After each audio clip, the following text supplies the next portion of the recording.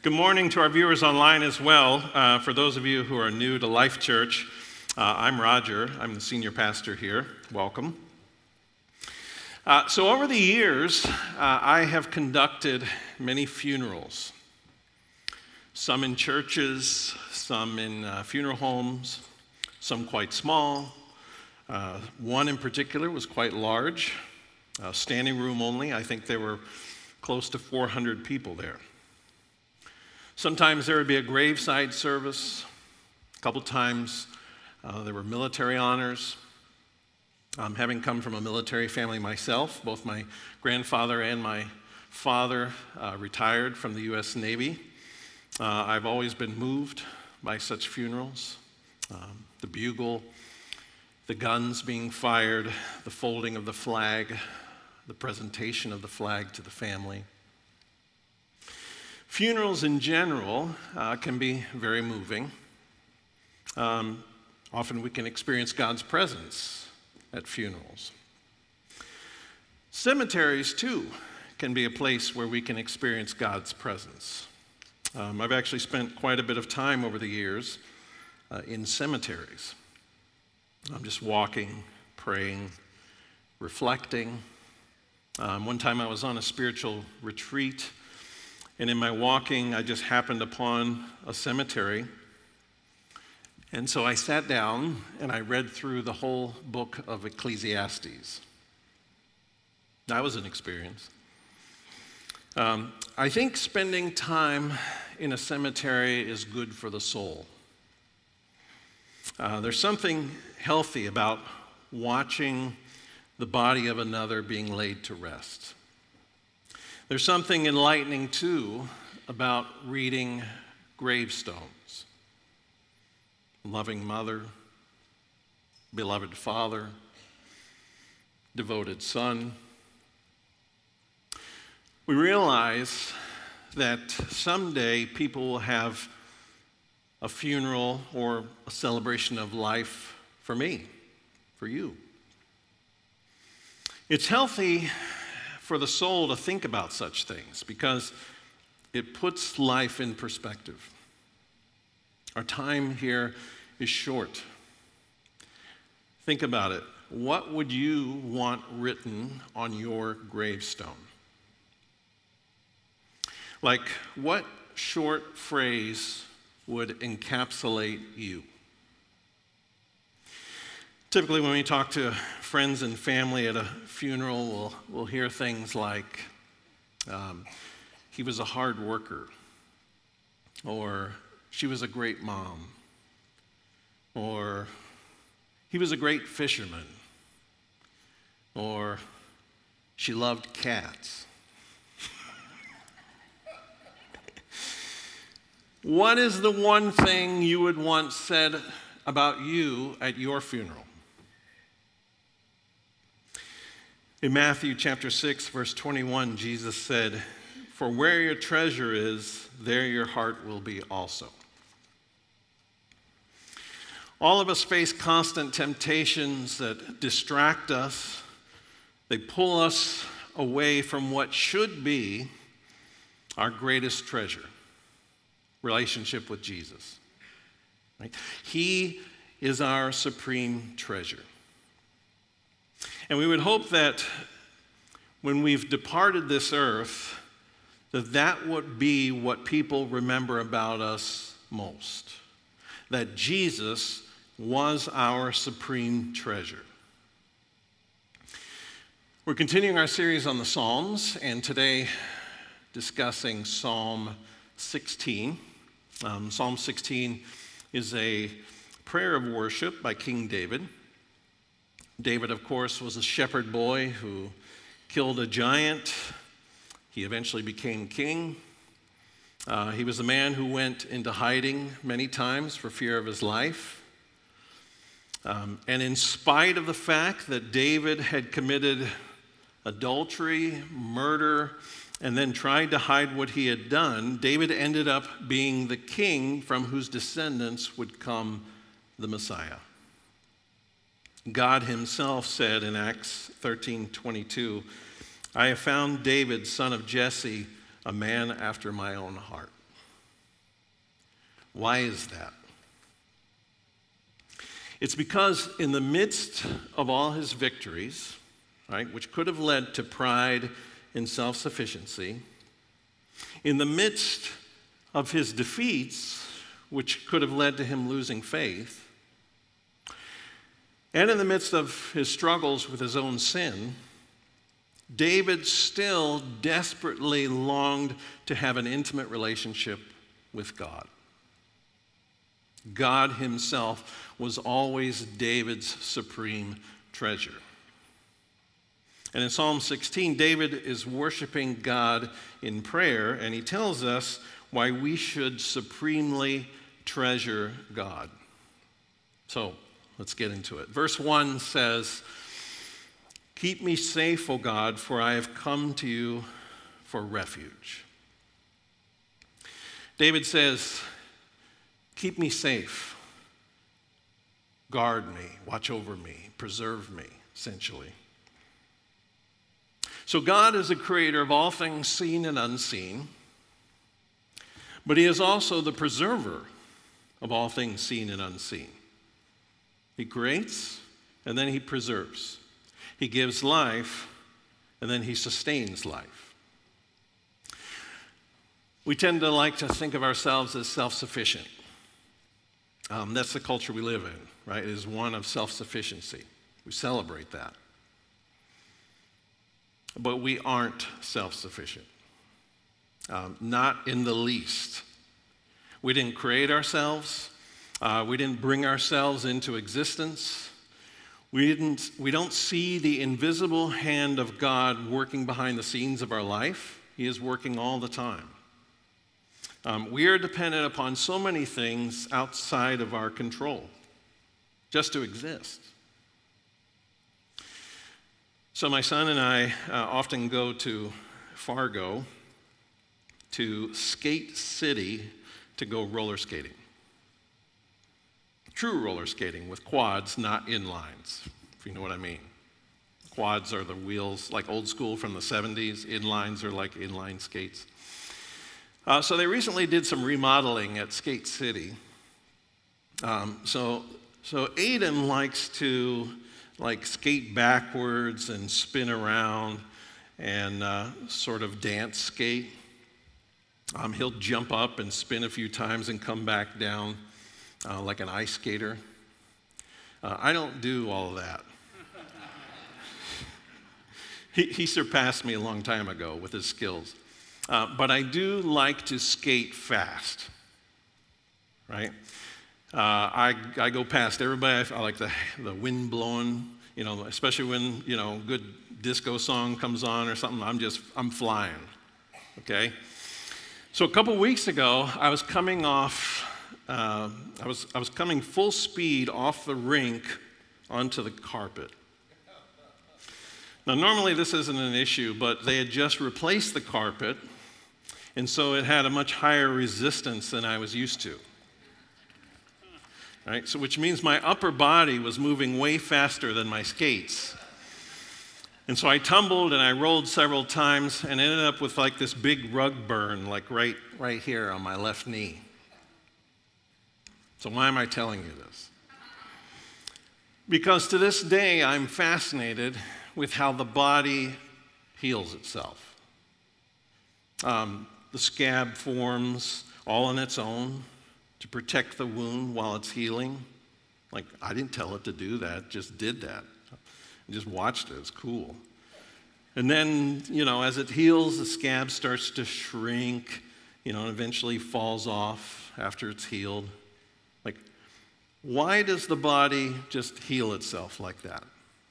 I mean, you can explain it biologically, really, but here's the real answer. Even though we live in a fallen world, there is still evidence of God's sustaining grace all over the place, even in how a wound just heals itself. Paul said in Acts chapter 17, verse 28, "In him we live and move and have our being." God sustains us, God protects us, God preserves us. He even protects us from danger. So to say that I was reckless as a young man would be an understatement.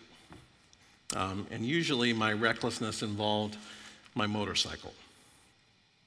I hit a dog once. I laid my bike down. The dog was fine, he just walked away. But I had all kinds of road rash. I hit a deer once, almost laid it down. I hit a bat once. Actually, the bat hit me. I was riding my bike and it just, just slapped on my chest. I grabbed it and threw it, almost fell over. Kind of felt like Batman, with the thing on my chest. That's a true story. I T-boned a car once, flew right over the top. I tried to drive my motorcycle for a while when the brakes stopped working.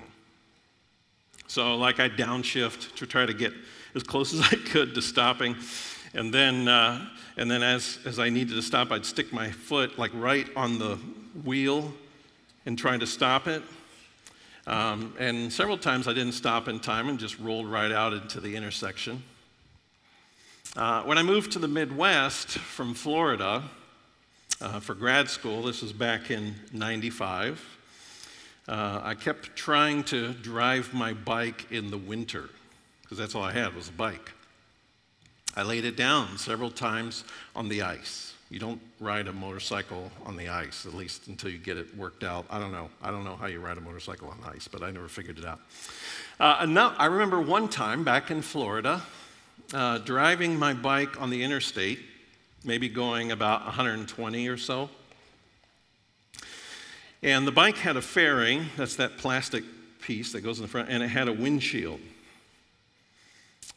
That windshield broke off while I was going about 120, and it almost decapitated me. I just happened to duck in times. So many times I should have died, and yet I didn't. Over the years, I've had this thought, wow, God must have something big in store for me because I should be dead by now. So David, King David, back to our psalm, he knew his fair share of danger. He was a veteran of all kinds of struggles and battles and wars. He was often on the run for fear of his life.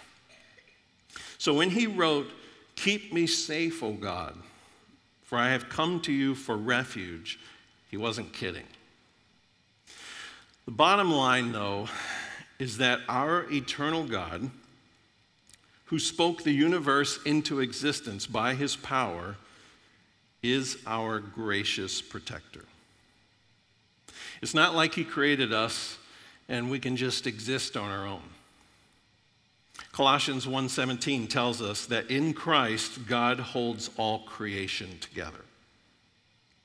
If God didn't protect us, if he didn't preserve us, we would just disintegrate. We need the Lord's protection constantly. But even more than that, theologically, we know that we need protection from God's horrible, frightening wrath that's coming on the whole world because of sin. The Bible says it's coming, and we know it's coming. We see all around us evil ramping up. So when David says, "Keep me safe, O God, for I have come to you for refuge," the ultimate fulfillment of that prayer is through Jesus Christ. Jesus is our safest refuge. Faith in Jesus is what will preserve us, what will protect us for eternity. So verse 2, Psalm 16 says, "I said to the Lord, you are my master. Every good thing I have comes from you." So there's an interesting play on words here. In the ESV translation, English Standard Version, it says, "I say to the Lord, you are my Lord." I say to the Lord, you are my Lord. Now the capital letters of the first Lord indicate that the Hebrew word here is Yahweh, the covenant name of God. And the smaller case letters in the second Lord point to the fact that this is a different Hebrew word, Adonai. Adonai is a word that implies power and authority, right? Hence the translation Lord or Master. So in using that word, David is essentially saying this: God owns me. I belong to him. Not only is he my God, not only is he sovereign Lord of everything, but he is also my Lord. He is also my master. So here's the point of that play on words. It's only when we've made God our absolute master that we will experience the security of dwelling in him. So the Heidelberg Catechism, it's a confessional, it's a teaching tool used in the Lutheran Church to teach young people about the nature of God, right? So it asks this question: what is your only comfort in life and death? And here's the correct answer: that I am not my own, but belong body and soul in life and in death to my faithful Savior, Jesus Christ. So back to the verse. It's a profound statement that David makes in the second half of this verse. He says, I have no good apart from you. So are we that aware of our need for God's presence in our lives that everything else pales in comparison? David knew that his personal well-being, the well-being of his soul, depended on him regularly experiencing the transforming, life-giving presence of God. So I'm talking about God's presence.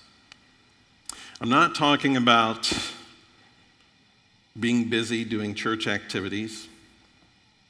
I'm not talking about even being disciplined in reading our Bibles and praying. Even those things can be done just simply out of rote. What matters is that we are regularly experiencing God's presence such that he is able to mold us and shape us in such a way that Jesus is becoming our supreme treasure. So there was a Christian woman who was getting up in age, and her memory was starting to decline a little bit. And eventually, the only verse that she remembered was 2 Timothy 1:12, and it's in the King James. It says, I know whom I have believed, and am persuaded that he is able to keep that which I committed unto him against that day. So as time went on, she lost more of that verse, and she only remembered that which I have committed unto him. That which I have committed unto him. Towards the end of her life, as she lay on her deathbed, her family noticed her lips were moving, and all they could hear was the one word that she remembered from her favorite verse. And she kept saying it over and over again. Him. Him. Him. When we come to the end of our lives, that's all that will matter, is him. Verses 3 and 4, Psalm 16 says, the godly people in the land are my true heroes. I take pleasure in them. The pains of those who have acquired another god will be multiplied. I will not pour out their drink offerings of blood, nor will I take their names upon my lips. So it's very interesting that David goes from telling God, every good thing comes from you, to speaking about people, godly people. He says, they're my true heroes. I take pleasure in them. He almost seems to contradict himself. First, he says that every good thing comes from God, And then he's talking about these godly people who he takes pleasure in. But if you remember, Jesus, when he was asked, "Teacher, what is the greatest commandment in the law?" And Jesus said, "The first and greatest commandment is that you love the Lord your God with all your heart, soul, strength, and mind." And then he said, "The second is like it, love your neighbor as yourself." The vertical relationship with God is of primary importance, but our horizontal relationship with people is just behind it in importance. So the NASB translation of this verse says this: "As for the saints who are on the earth, they are the majestic ones. All my delight is in them." So the Hebrew word here for majestic implies splendid or high-ranking, kind of like a king. And then he says, "All my delight is in them." So take a moment and look around the room. Look at the fellow saints who are among you on the earth, the majestic ones. Would you say that all your delight is in them? C.S. Lewis, in his book, The Weight of Glory, said the following: "It is a serious thing to live in a society of possible gods and goddesses. To remember that the dullest, most uninteresting person you can talk to may one day be a creature which, if you saw it now, you would be strongly tempted to worship, or else a horror and a corruption such as you now meet, if at all, only in a nightmare. All day long, we are in some degree helping each other to one or the other of these destinations. It is in the light of these overwhelming possibilities, it is with the awe and the circumspection proper to them, that we should conduct all of our dealings with one another, all friendships, all loves, all play, all politics. There are no ordinary people. You have never talked to a mere mortal. Nations, cultures, arts, civilizations, these are mortal, and their life is to ours as the life of a gnat. But it is immortals whom we joke with, work with, marry, snub, and exploit. Immortal horrors or everlasting splendors. This does not mean that we are to be perpetually solemn. We must play. But our merriment must be of that kind, and it is, in fact, the merriest kind, which exists between people who have, from the outset, taken each other seriously. No flippancy, no superiority, no presumption. So you hear what Lewis is saying?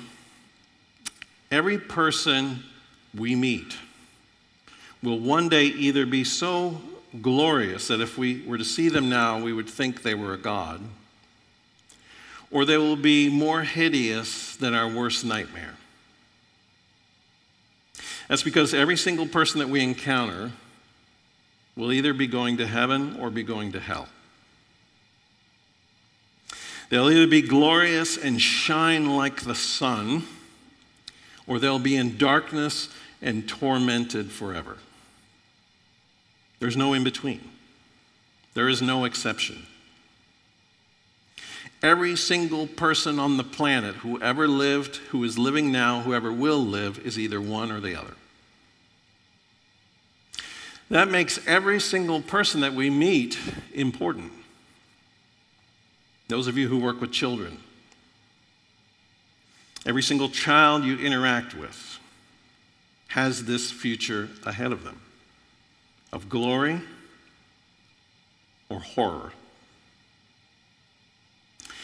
That unkempt person who's ahead of you in line at Walmart, they'll either be redeemed and glorious, or they will be hideous and decayed. Or even that nondescript person that gets overlooked. The kind of person that Jane Austen in her novel Emma described as this. She said, just the kind of person I would have nothing to do with, because they're not high enough to be in my friendship, nor low enough to need my help. One day, even that person will command your full attention. They'll either be so hideous that you can't stand to look at them, or they'll be so glorious that you'll be tempted to worship them. It's important that we view people from God's eternal perspective, right? Verses 5 and 6, they say, "The Lord is the portion of my inheritance and my cup. You support my lot. The measuring lines have fallen for me in pleasant places. Indeed, my inheritance is beautiful to me." So these verses point back to when Israel had come out of 40 years of being in the wilderness, right? Wandering around in the wilderness for 40 years, and they're now coming into the promised land. When Joshua divided the land up, these people who had been slaves for hundreds of years now were experiencing the joy of owning their own property for the first time. These verses also point to the beautiful inheritance we receive when, by God's grace, we are freed from the bondage of sin, from the bondage of death, and we are given a beautiful inheritance, right? Eternal life through Christ's saving work on the cross at Calvary.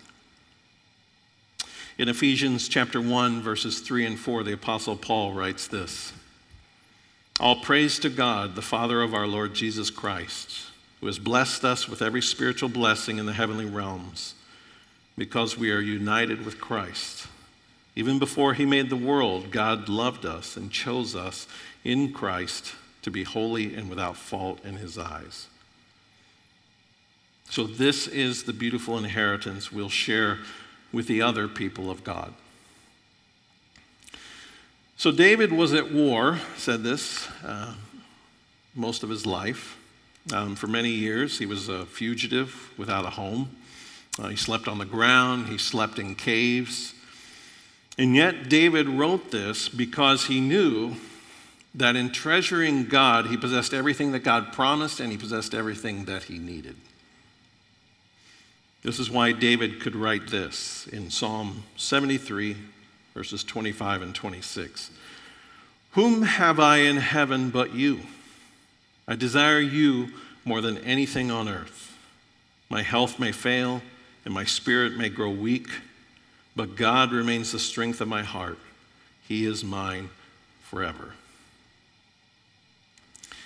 In God, we have everything our hearts could ever want or need. So King George VI was King of England from 1936 to 1952. Before he became king, he was already a follower of Jesus. He attended a Brethren church in London. Of course, he had to stop going to that church when he became king, because when you become King of England, you become the head of the Church of England, right? So at one point, King George went to Canada, and the Canadian officials thought King George might like to meet a native-born chief. They have Native Americans too in Canada, right? So on the day they met, they asked the chief if he would like to sing something for the king. Everyone thought that he would sing some kind of Native American song. The chief was also a Christian. Everyone was surprised when the chief began to sing these words: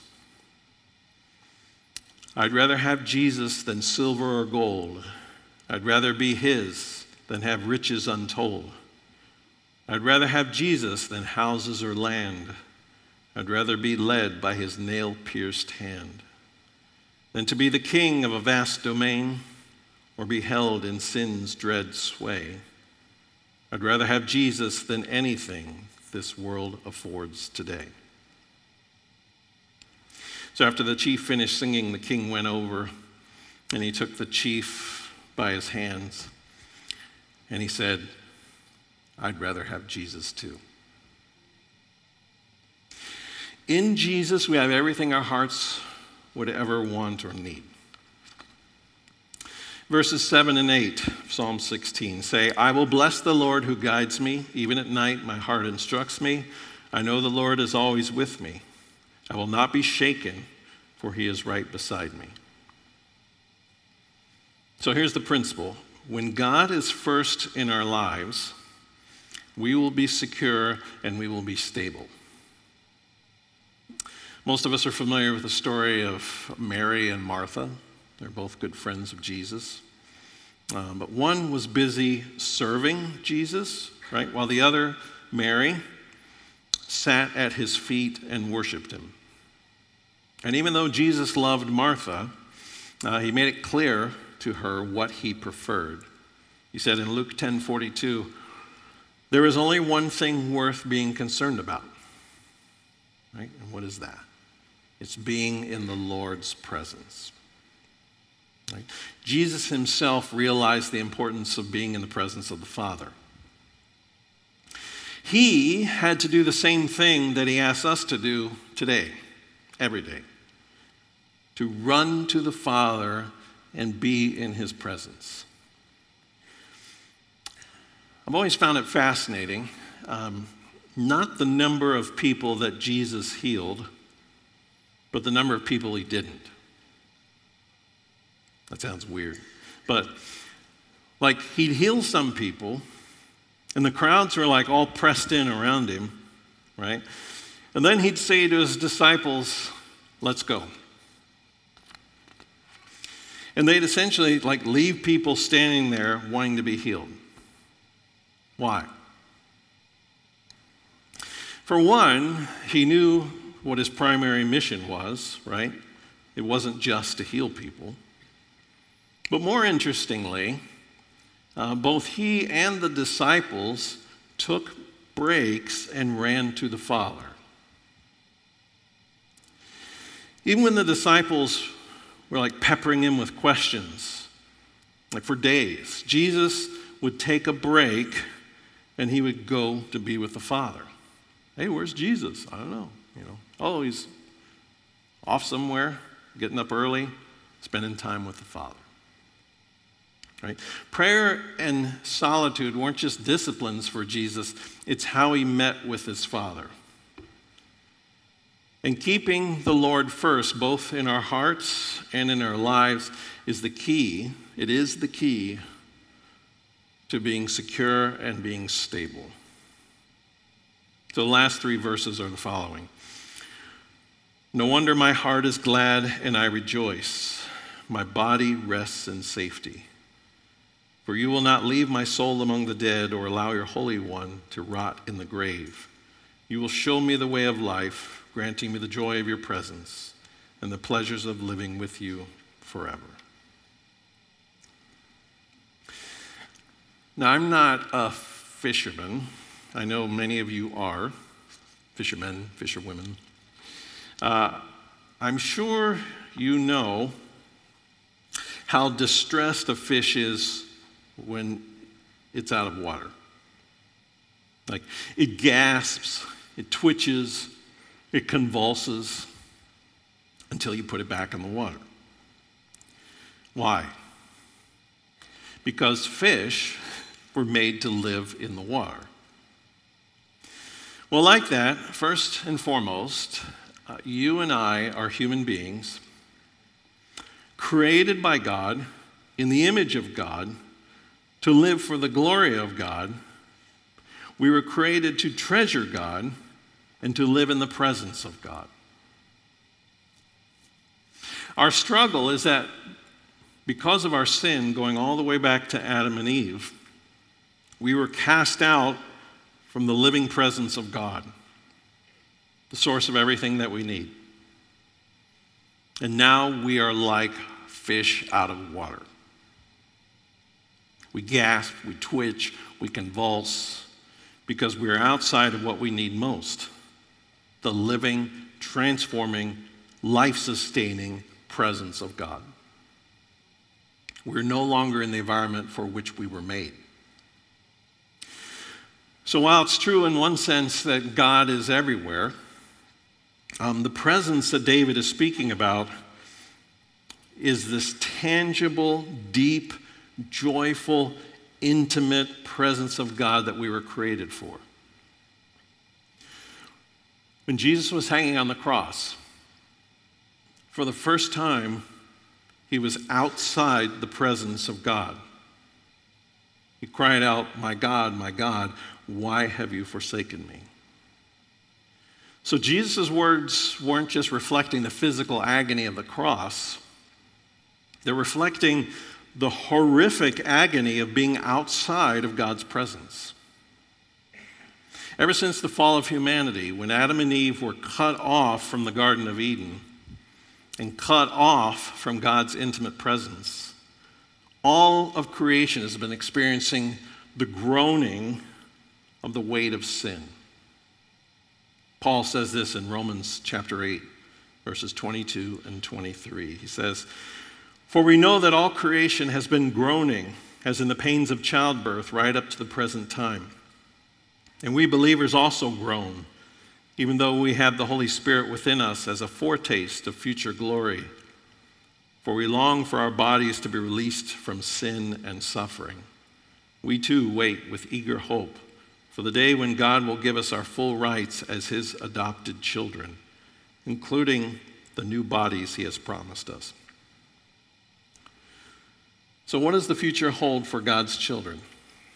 David says it holds three things: